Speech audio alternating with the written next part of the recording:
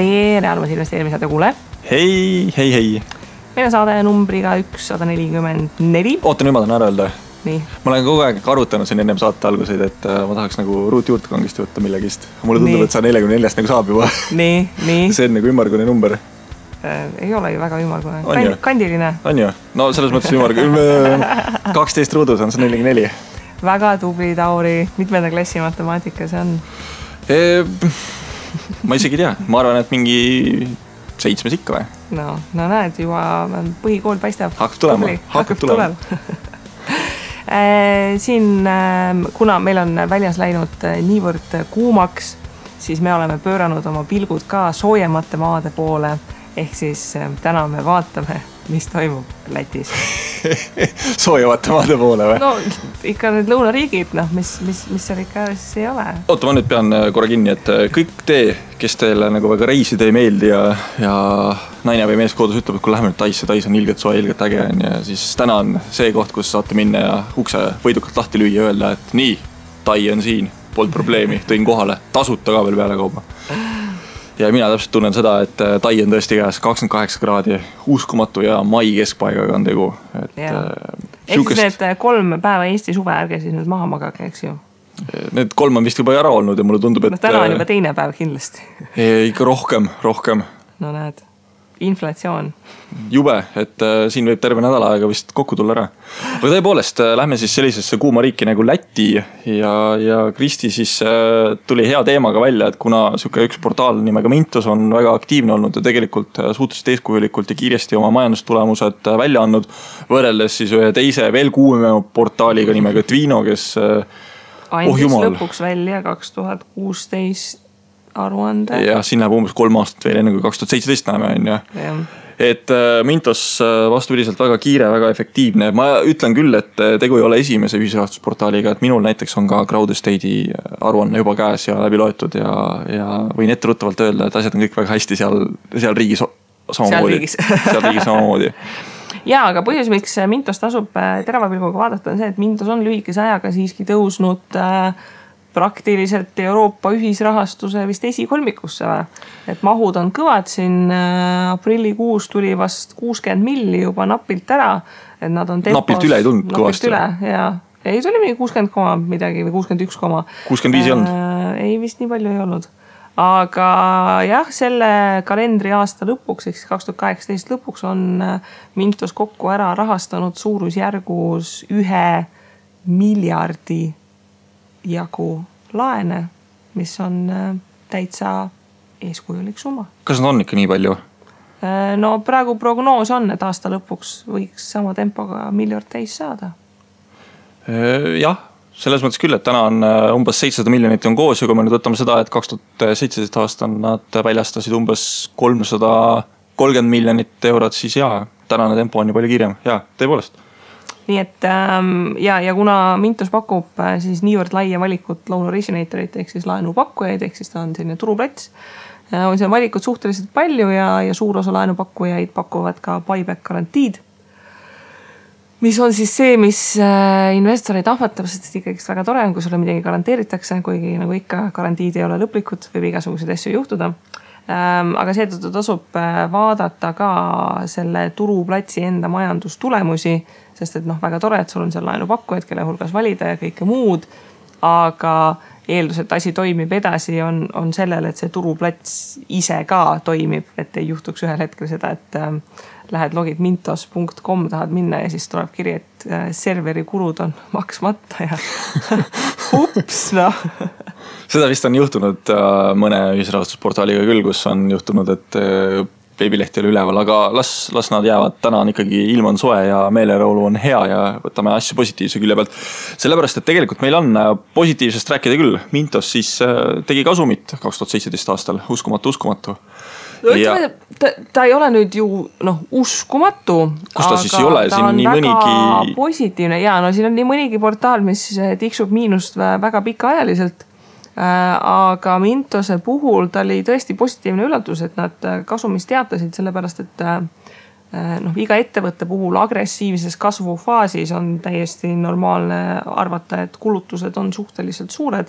Ja selles suhtes mina oleksin olnud ka väga okei, kui Mintos ei oleks ei see aasta järgmine kui ülejärgmine aasta veel kasumit näidanud, kui ta oleks selle väikse kahjumi najal tiksunud, samas mahud kogu aeg oleksid kasvanud, oleks elu ju täitsa eeskujulik olnud. Ja tõepoolest, mahtudes selles mõttes põitubki kogu selle ühisrahastuse suur võlu, et kui sul mahtu ei ole, siis tegelikult kasumisse jõuda on küllaltki keeruline ja Mintose tulemus, et nemad üldse on valinud oma strateegiaks turuplatsil oleku, ehk siis kui me kujutame ette Nõmme turgu või siis Mustamäe turgu või siis Kuressaare linna turgu või Võru linna turgu või Pärnu linna turgu, siis üks asi on see, et kes meil need müüjad on, kes seal müüvad oma kaalikaid ja korke ja teine asi on see, et kes on siis see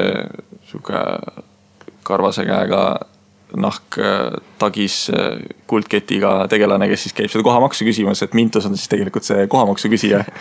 Aga kuldketist ma ei tea midagi, nahktagist ka mitte midagi, et tundub, et vist ei ole, et võtavad kuidagi euroopalikumalt asja. Aga jaa, suures pildis mahtu on vaja, seda nad on suutnud teha ja kasum on olemas, nii et saame kõik Hurraa! Plaksutada. Nii, aga mis need siis aastal 2017 tegid? Väga ilusasti on Operations Report ehk siis selline tegevusaruanne lühidalt kohe majandusaasta aruande eesotsas kirja pandud. Selle kohta, et aastal 2015 alustasid tegutsemist, on juba päris kaugele jõutud.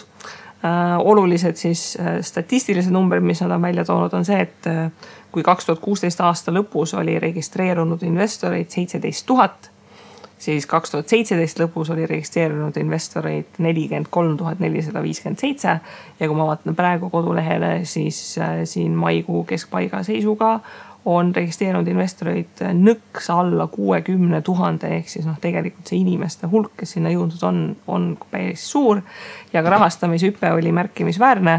2016 rahastati 99 miljoni eest laene ja 2017 332 miljoni eest laene ja praegu 2018 peaks olema ka juba vist suurusjärgus 300 000, 250 000 kindlasti. Miljonit. No, selles mõttes no ma teeb, see üks koma siia sinna. Me oleme nagu arvestanud tuhandetes siin asju, et mis see siis paarsada tuhat siia sinna on ja tegelikult on suurusjärgud ikkagi miljonites juba. Ja tänu sellele mahtude kasvamisele on siis ka käive kõvasti kasvanud. 2016 oli käive ja kohe räägime, milles see käive siis seiseb, natuke üle 500 000 euro. Siis 2017 oli 4-kordne kasv, käive oli 2,137 miljonit ja kui 2016 oli siis 239 000 eurot kahjumis, siis 2017 jäädi natukene alla 200 000 piiri, aga oli ilus roheline plussmärk, et 196 000 eurot kasumit ja ütleme, see kasumi number austada oleks võinud ükskõik mis olnud, märgiline on lihtsalt see, et nad on kasumis. Pluss teenitakse. Tegelikult seal on mingisugused investeeringud ka tehtud ja nii-öelda õiglase väärtuse kuvamine, mis siis täna on natukene veel viidakas, oleks saanud kasumit veel suuremana näidata. Ja seda tegelikult mõlemal aastal nii 2016 kahjumit oleks väiksemana saanud näidata ja 2017 oleks siis kasumit saanud suuremana näidata, aga seda ei tehtud, seda oleks pikema jooksul. Ja kui tegelikult vaadata, siis siin aruandes on toodud välja ka, et 2016 majandusaasta aruannet on tagantjärgi parandatud seoses sellega, et töötajatele on siis makstud lisaks palgale on pakutud ka optsioone ja siis nende optsioonide hindamine, et eelmises majandusaasta aruandes ei olnud väga täpne, et ehk siis nad on eelmise aasta aruannet korrigeerinud, et see summa, mis optsioonide peale on siis määratud aruandes, et sa pead kirja panema, et mis on see summa, millega sa neid optsioone katad, et seda on tagantjärgi natukene siis suurendatud. Ja ma küll näen, et Kristil silmad põlevad selles osas, et tahaks kangesti rääkida, millest see müügitulu nüüd koosnes või millest see käive siis koosnes, mis Mintos suudis genereerida iseendale, siis ma tahaksin tegelikult suure pika vai teha Mintose juhtkonnale, kes siis selle tegevusaruande viimases osas on tegelikult rääkinud põhilistest riskidest ja väheteadlikkusest või siis ebakindlusest või kuidas seda uncertainty inglise keelest eesti keelde tõlkida. Ja see on üks asi, millele tegelikult peaksime aina rohkem tähelepanu pöörama ja mulle väga meeldib, et nad on välja toonud selle, et millised on siis need põhiriskid ja näiteks on siin see, et kuidas riski juhtida. Kuidas juhtida kasvu seal juures on veelgi olulisem ja küsimus ongi see, et kui nad on siin kasvanud eelmine aasta 330 miljonit, see aasta panevad ilmselt, ma ei tea, 600 miljonit või 500 miljonit eurot seda laenumahtu loan originatoritele, siis küsimus ongi selles, et kuidas nad saavad sellised loan originatorid sinna peale, et see kasv oleks jätkusuutlik, mitte et võetakse peale mingisugused väga nõrkasi, kes ühel hetkel võivad kokku kukkuda nagu artimaja. Ja ka vastupidi, lisaks sellele, et sul on vaja neid loan originatorid, ehk siis laenupakkujaid, sul on teiselt poolt vaja ka investoreid, sellepärast et kui see laenupakkuja tuleb, siis ta eeldab, et tal on võimalik ka rahastust kaasata ja selleks, et seda rahastust saaks kaasata, on tal vaja investoreid, kes tuleksid piisavalt suure rahaga ja see tasakaal on suhteliselt raske hoida. Ja kuna need numbrid on suureks läinud, siis mulle meeldib ka see, et siin tegemisaruandes väga harva meeldib ettevõtetele kirjutada, mis tulevikus toimub. Nemad on tegelikult kirjutanud sellega, et nad teevad koostööd siis Läti rahandusministeeriumi ja teiste siis teemaga seotud osapooltega, mille eesmärk on siis uue seaduse ära vormistamine, mis siis täpselt reguleeriks nende tegevust. Ehk siis tore näha, et nad räägivad kaasa, mida, kuidas, keda reguleeritakse, sest et üks kõige suuremaid kriitikaid, mis eriti klassikalisest pangandussüsteemist tuleb ühisrahastuse suunas, on see, et ta ei ole nii reguleeritud ja see lubab kuidagi nagu kõik muu sisulise diskussiooni kõrvale lükata, et see on mingi reguleerimata värk ja rohkem sellest ei räägi, et kui lõpuks ära reguleeritakse, siis äkki see ülejäänud diskussioon muutub ka kõvasti konstruktiivsemaks, et hakkame rääkima sisust rohkem kui see, et okei, et sellel ei ole oma konkreetset seadust. Loodame.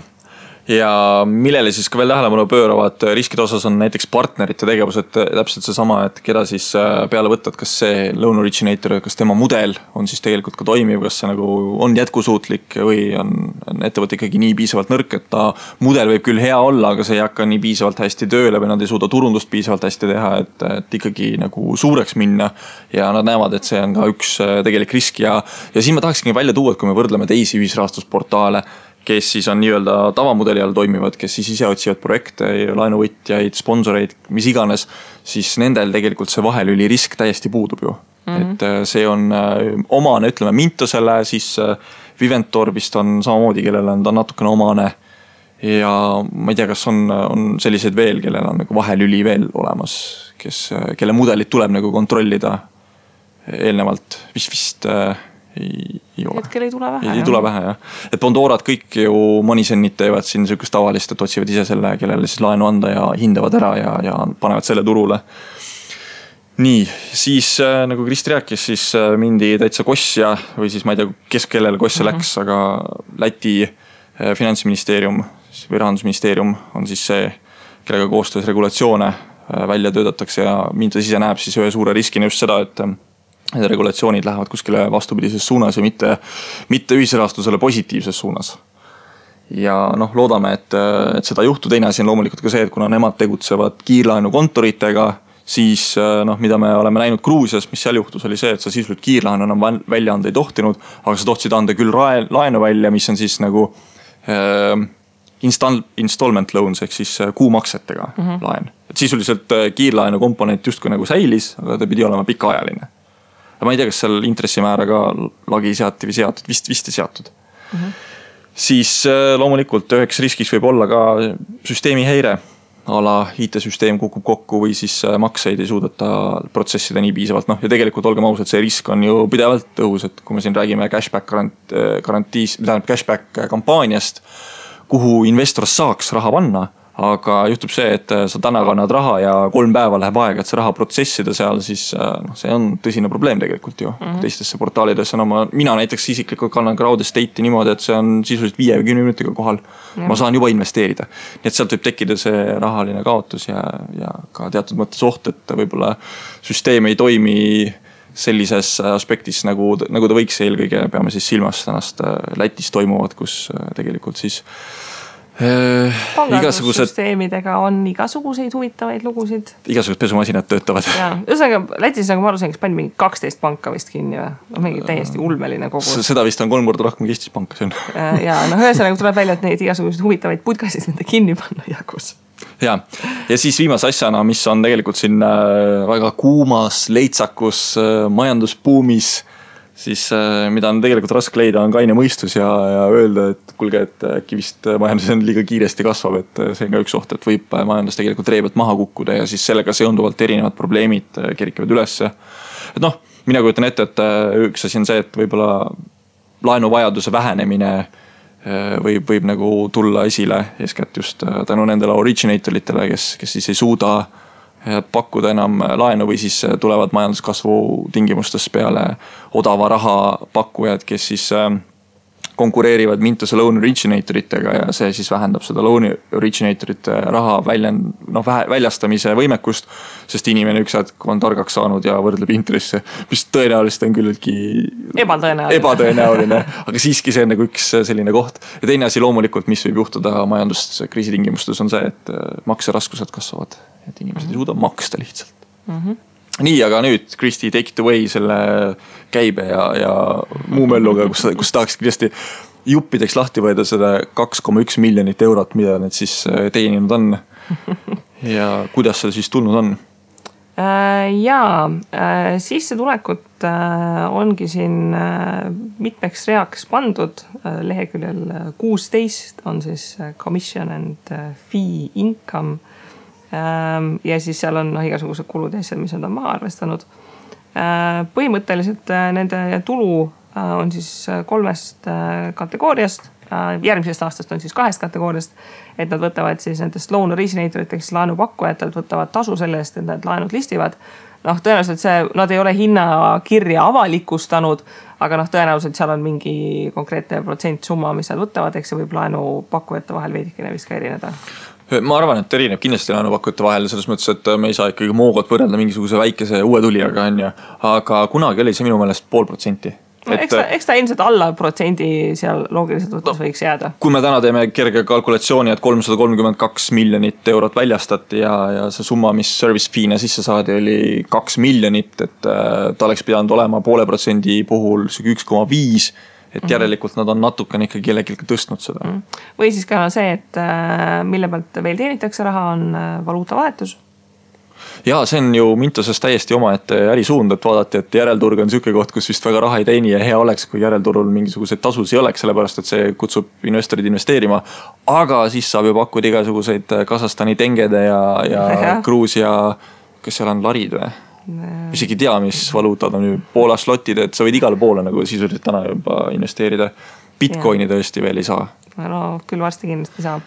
Aga põhimõtteliselt jah, et enamasti Mintose klient, tema äripudeli mõistes on see, et need investorid ei ole kliendid. Kliendid on ikkagi konkreetsed laenupakkujad, kes tulevad nendega läbi rääkida.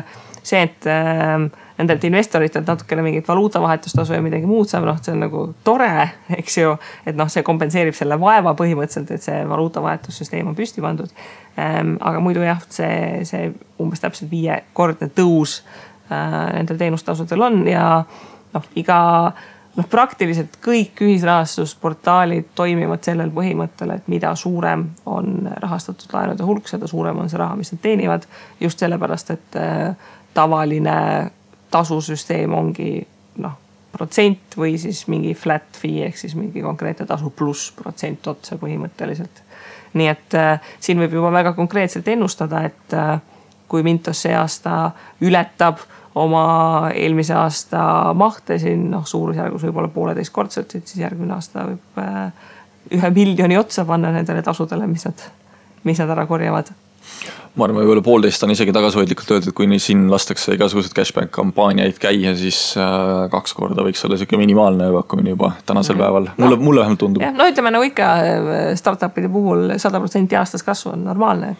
Tavaline teisipäev. Nii, aga üks asi on see, et raha tuleb sisse, aga teine asi, mis on minu jaoks olulisem asi on see, et kuhu ta välja läheb, et kuidas seda raha kasutatakse ja kui me siin 2016 aastal nägime, et palgakulud olid tegelikult kõige suurem kulukategooria, siis käesoleval aastal on asjad natukene muutunud, et palgakulu on tõepoolest suurusjärgus 750 000 eurot, aga üle 1 miljoni euro oli siis administratiivkulusi või muud üldised kulud. Ja kui see siis nüüd natuke lahti võtta, siis üks huvitav rida on seal täitsa olemas. Ja see suurusjärgus 1 miljon pluss administratiivkulusid. ja sellest 425 000 eurot on siis Affiliates and Refer a Friend program ehk siis soovitusturunduse peale kulutatud raha. Ehk siis see refer a friend ehk siis sõbra soovitamine toimis nii, et andsid sõbrale lingi, sõber registreeris ja sulle ja sõbrale maksti.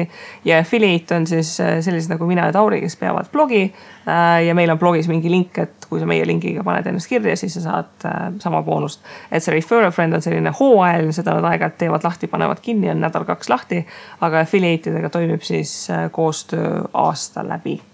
Ja miks see rida tegelikult oluline on pikemas perspektiivis, et kui me hakkame seda ettevõtet vaatama, et kui nad suudavad oma nii-öelda top line revenue'd või siis käivet kasvatada, siis see kulu on ühekordse iseloomuga kulu tihti peale, lihtsalt ta käib nüüd mitu aastat jutti, sest et iga affiliate, mis registreeritakse, mille eest sa maksma pead, siis ühel hetkel tema kampaania lõpeb ära ja see klient on nagu lukustatud, klient on sul olemas, sest tema pead maksma enam ei pea. Ja turunduse mõttes on see cost of acquisition, eks ju, cost of client acquisition, et kui palju sa maksad selleks, et see üks klient tuleb peale, et ennast ära registreerib, et sa maksad talle mingi boonus, et tal oleks seest hea olla. Ja, aga tegelikult see summa 424 000, see on ikka müstiliselt suur.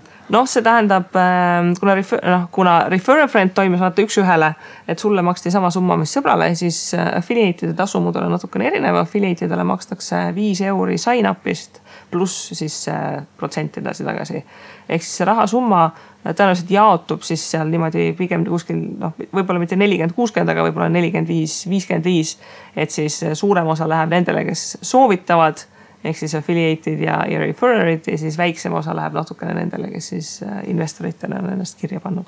Ma praegu just jäin vaatama enda tänast seisu, siis tuleb välja, et üks inimene on isegi minu kaudu liitunud ja mul on 5 eurot tulnud, uskumatu. No, nii, aga see selleks, sellepärast, et minu 5 eurot on küllaltki marginaalne summa järgmiste kulude juures, mis on siis IT ja suhtluse või kommunikatsiooni kulud.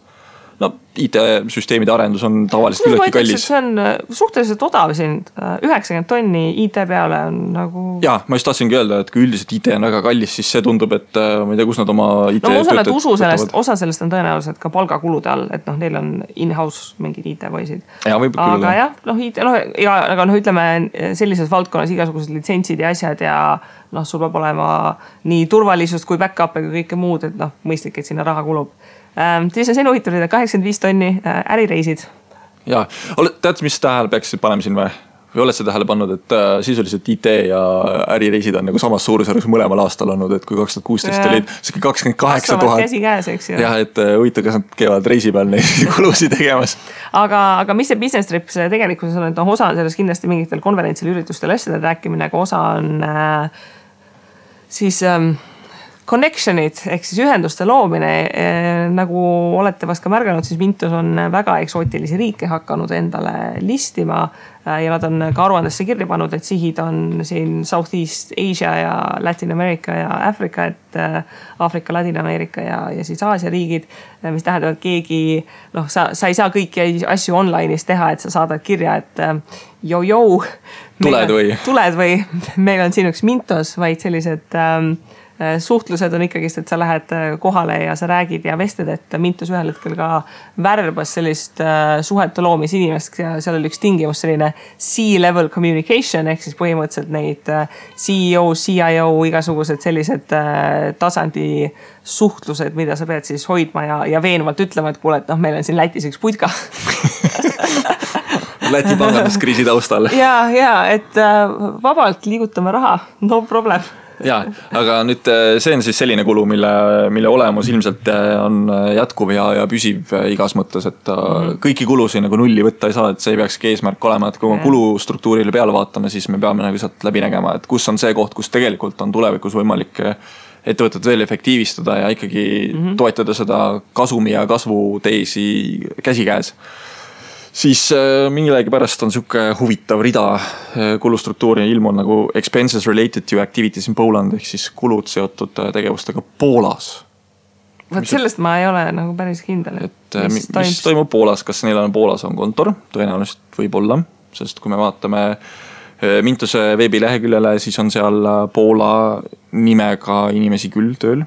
Aga see on jah huvitav, et miks on Poola välja toodud, kas siis ainult Poolas toimetatakse midagi või toimetati midagi, pandi midagi kinni.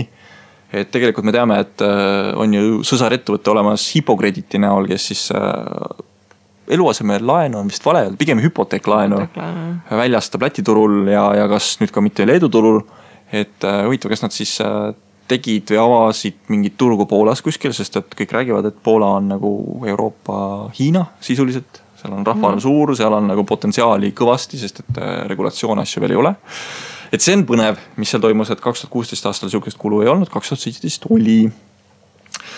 Siis loomulikult on otseselt kliendi saamisega seotud kulutused suurusjärgus 60,000 eurot, mis ilmselt ühtepidi võivad minna täpselt, kuna klient Mintuse jaoks on eelkõige see, kes maksab talle raha, ehk siis laenukontor, siis ma kujutan ette, et see võib see business tripide extension või laiendus olla. No eks siin kes kulusid on, et see sama koht, et välja toodud legal expenses, juriidilised kulud on siin ka ilusasti 80 tonni, et ikkagist nii suured summad liiguvad, siis lepingud ja diilid ja kõik peavad olema väga, väga konkreetsed ja toimivad. Siis ülejäänud kulud on sellised suhteliselt väikesed kontorikulud ja umbes pastaka ostmise kulud siin 27,000, et mis ikka pastakat vaja, eks ju. Aga mis ka veel silme jääb on see, et advisory services for entering new markets, põhimõtteliselt on siis nõustamiskulutused, mis on siis tehtud uutele turgudele sisenemiseks, et kui sa siin just rääkisid Aasiast ja võib-olla ka siis Ladina-Ameerikas, siis see 24,000 on võib-olla siis hästi kulutatud raha, ma loodan. Et tahaks näha, mis saama hakkab, et kas Mintus mitte ei tahagi nagu oma esindust avada just mõlemas suunas, et siis Ladina-Ameerikas ja Aasias.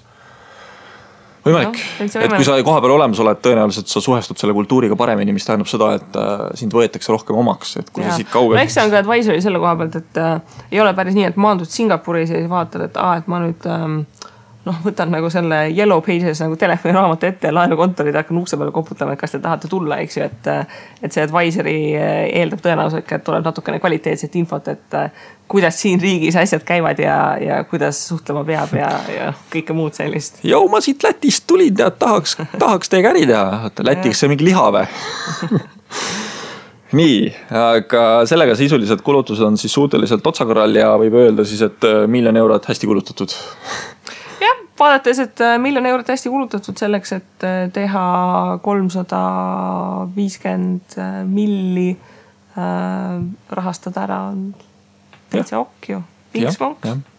Et siin tasub ka arvestada see, et ühisrahastuse mudeli puhul, kui inimene on korra tulnud investeerima ja ta on oma 10 000 eurot sinna sisse pannud, siis esiteks tal on see commitment, et ta on selle raha sisse pannud, ta ei võta seda tõenäoliselt kohe uuesti välja, et see ikkagi keereb seal mingi perioodi ja kogu aeg, kui seda raha saab seal ringiratast rahastada, siis kui üks laen makstakse tagasi, sa paned järgmisesse laenu Mintus, saab võtta jälle ju mingi tasu. Teine on see, et kui sa oled juba 10 000 sisse pannud, siis nagu julged natukene veel panna. Jah, seda küll, kui sa praegu ütlesid seda, et inimene tõenäoliselt ei võta seda raha välja, mis pilt mul silme ette tuli või? Et siuke väga skeptiline inimene paneb oma 10 eurot kuskile padja peale ja siis vaatab seda raha kogu aeg, et okei, nüüd kui keegi tuleb, siis kohe kiiresti tõmbab nagu ära enda poole. Et jaa, tõepoolest, kui sa ühel hetkel hakkad portaali usaldama, selles mõttes see on üks riskidest, see on üks kriitiline risk, et see, et portaal nagu toimib ja raha justkui nagu tagasi tuleb ja vahepeal välja ka kanda saad, ei tähenda seda, et sa oma riski hindamise ja riski haldamise peaksid, kus see ja teine viskama kindlasti mitte. Sellepärast, et ühel hetkel kõik asjad toimivad hästi ja eriti siin buumi tingimustes, et kui asi läheb nagu upakile, siis ta läheb järsku ja siis on vaata probleem.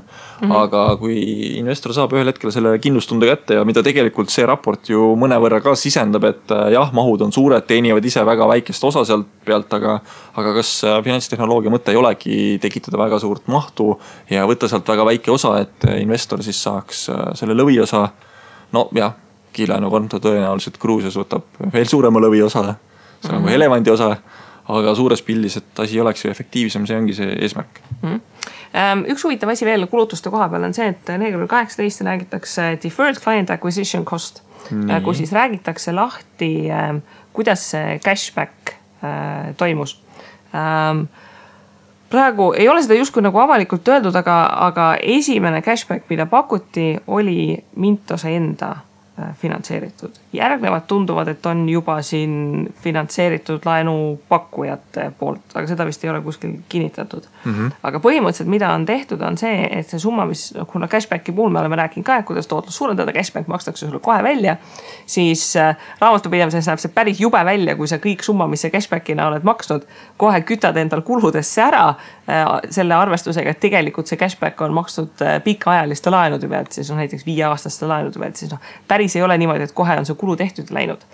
Mis tähendab, nad on välja ka toonud, et nad on raamatupidamises selle cashbacki kulutuse siis jaotanud lühi- ja pikaajaliseks ära, et osa sellest cashbacki kulust nad siis expensesid ehk siis määrasid 2017 aastasse ja ülejäänud nad kannavad siis bilansis põhimõtteliselt eraldi edasi järgmistesse aastastesse, sellepärast et idee on selles, et sa praegu selle cashbacki maksud, see raha on sealt saadud ja see raha edaspidi keerleb ja sellelt tuleb samamoodi see service fee ehk siis see teenustasu ja siis aitab pikas plaanis nagu kompenseerida seda cashbacki, mis on nagu natukene selline front loaditud või siis nagu ette makstud kulu põhimõtteliselt. Mida sa nüüd välja tood siin väga hästi on see, et tegelikult meie kõige olulisema raporti vaatamata ja see on rahavoogude raport, et kuidas siis rahavood on liikunud ja tihtipeale investor, väikeinvestor, meiesugused investorid võime mõelda seda, et okei, et siin oli circa 200 000 eurot oli kasumit, järelikult ettevõttel nüüd kontol on 200 000 eurot rohkem, mida tal eelmine aasta ei olnud. Ei, see kindlasti ei ole nii. Et tegelikult see sama asi, millest sa rääkisid, cashback on ja nad on selle kulutus ära teinud, nad on selle raha välja maksnud, aga nad on selle rahavooliselt nagu välja käinud, eks ju, aga nad lihtsalt amortiseerivad selle summa nagu pika aja peale ära, mis tähendab seda, et tegelikult nad mõnevõrra hoiavad kasumit sellega üleval. Aga eks nii on õige teha, et sa ei saa nagu väga lühiajaliselt seda võtta, et sa pead ikkagi raamatupidamise eeskirjad minu meelest ütlevad, et sa pead siis, kui nagu tehing toimus sellel perioodil nagu seda asja kajastama ja tõepoolest pikaajaline laen ju tegelikult see asi käibki nagu see pikaajalise laenu kohta. Ja kui me nüüd rahavoogusi vaatame, siis mis on 2 viimast aastat toimunud, on see, et ettevõttest on välja läinud raha 150 000 eurot rohkem, kui sisse on tulnud. Ja ettevõttel on raha, vähemalt aasta lõpus oli umbes 69 000 eurot, mis tähendab seda, et nad tegelikult nendel võib mõnevõrra siuke likviidsusprobleem tekkida käesoleval aastal, et see on ka siis üks riskidest, mida me peaksime jälgima, et kas nad saavad siis nagu sa ütlesid, et see cashback kampaania, et tõenäoliselt laenukontorid ise maksavad seda, ma usun, et see nii on. Sellepärast, et majanduslikult tundub täiesti ebamõistlik Mintusele endal seda maksta, eriti kui me võtame mingisuguse Moogo, kes pakub siin 5% isegi kohati välja. See on päris suur summa ja ega selle kampaania mõte on ikkagi see, et laenukontorid ju sel momendil, kui nendel on raha vaja, nad teavad ise, millal nendel hooaeg hakkab pihta. Et see hooaeg võib täiesti erinev olla, näiteks Moogol versus mingisugusel Gruusia kiirlaenukontoril, kes on nagu täiesti erinevates geograafilistes sektorites toimetavad, et Moogo siin Eesti, Läti, Leedu. Nad on küll ka Gruusias, aga minu meelest Gruusia laene nad ei listi ülesse. Et just see näide, et kui nad tahavad näiteks Eestis mingisugust kampaaniat edendada, nad küsivad raha, aga kuidas seda raha saada, ongi see, et sa pakud cashbacki ja sa ise maksad selle eest. Et tulevikus kindlasti see nagu leevendab natukene Mintuse enda olemist, aga ikkagi murekoht on see, et kui raha oli aasta lõpus 69 000 eurot ja tegelikult Mintus on ka võtnud, tal on siuke krediidiliin siis emafirmaga, mis on siis, ma pean selle firma nime üles otsima, see oli nii näljakas firma nimi, kus see olla võis siin, ta oli mingi siuke gaming over või mis see siis oli.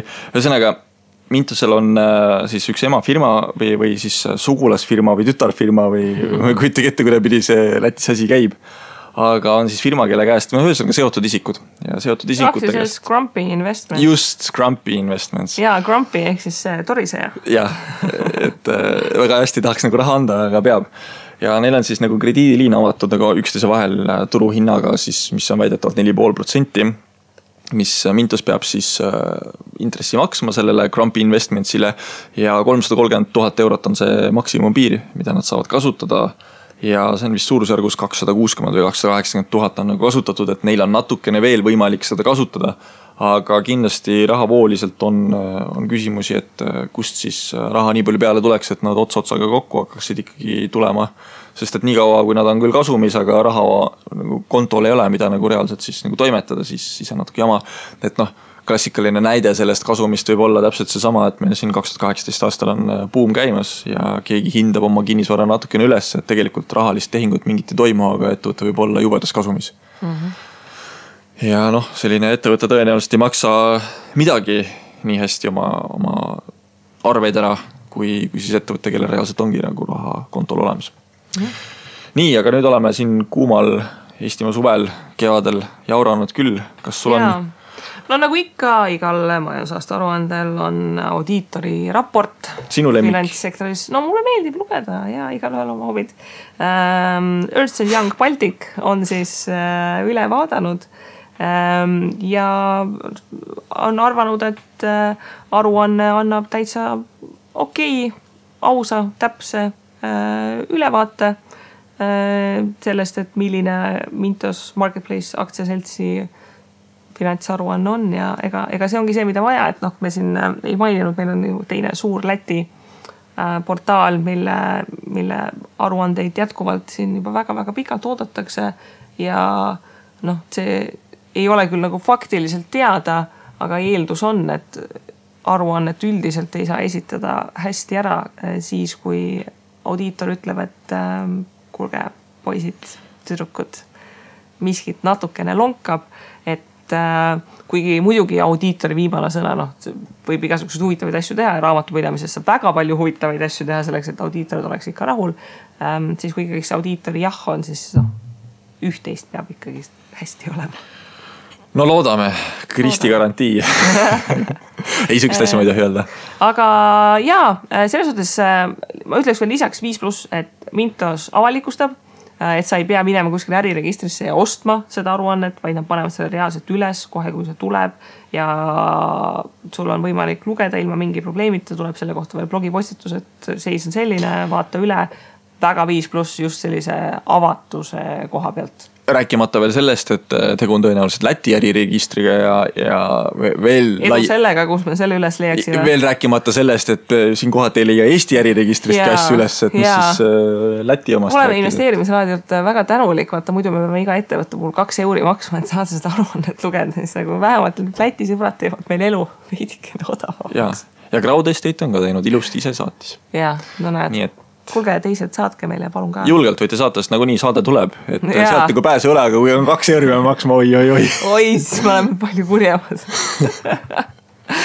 Vot, nii et head lugemist on lingina täiesti kättesaadav Mintose kodulehel ja tõesti 5+, et on kasumis, on vastutustundlikult kasvanud, kirjutavad, mis nad teevad ja mis plaanis on.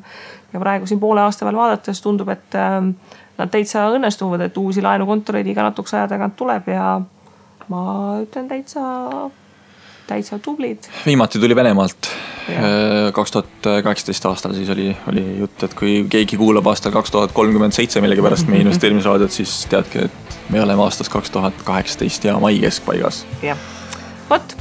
Aga loodame, et siis teised portaalid hakkavad ka oma aruandeid. Eestis on küll see hobi, et vaata kõige viimasel päeval, kui avalikustama peab, siis avalikustatakse. Aga ehk siis 1. juulil, kui kõik tähtajad möödunud on, siis tuleb äriregistrisse kaapima minna. Siis ei ole ka kõiki veel olemas. Siin on mitu aastat olnud niimoodi, kui osad portaalid ei ole lihtsalt üles pannud enne, ma ei tea, augustit või septembrit või oktoobrit. Aga Kristi, 144 episoodi, ehk siis 12 ruudus episoodi oleme teinud. Mis sa nüüd arvad, mis ma nüüd ütlen? Ma ei tea, tšau. info@investeerimisraadio.eu See on meiliaadress, kuhu peale siis ootame jätkuvalt teie kirju. Kristi, 144 saadet ja sa ei tea, et mul lõpus tuleb see. No, ühesõnaga, kirjutage, joonistage. Ja. Tšau. Tšau.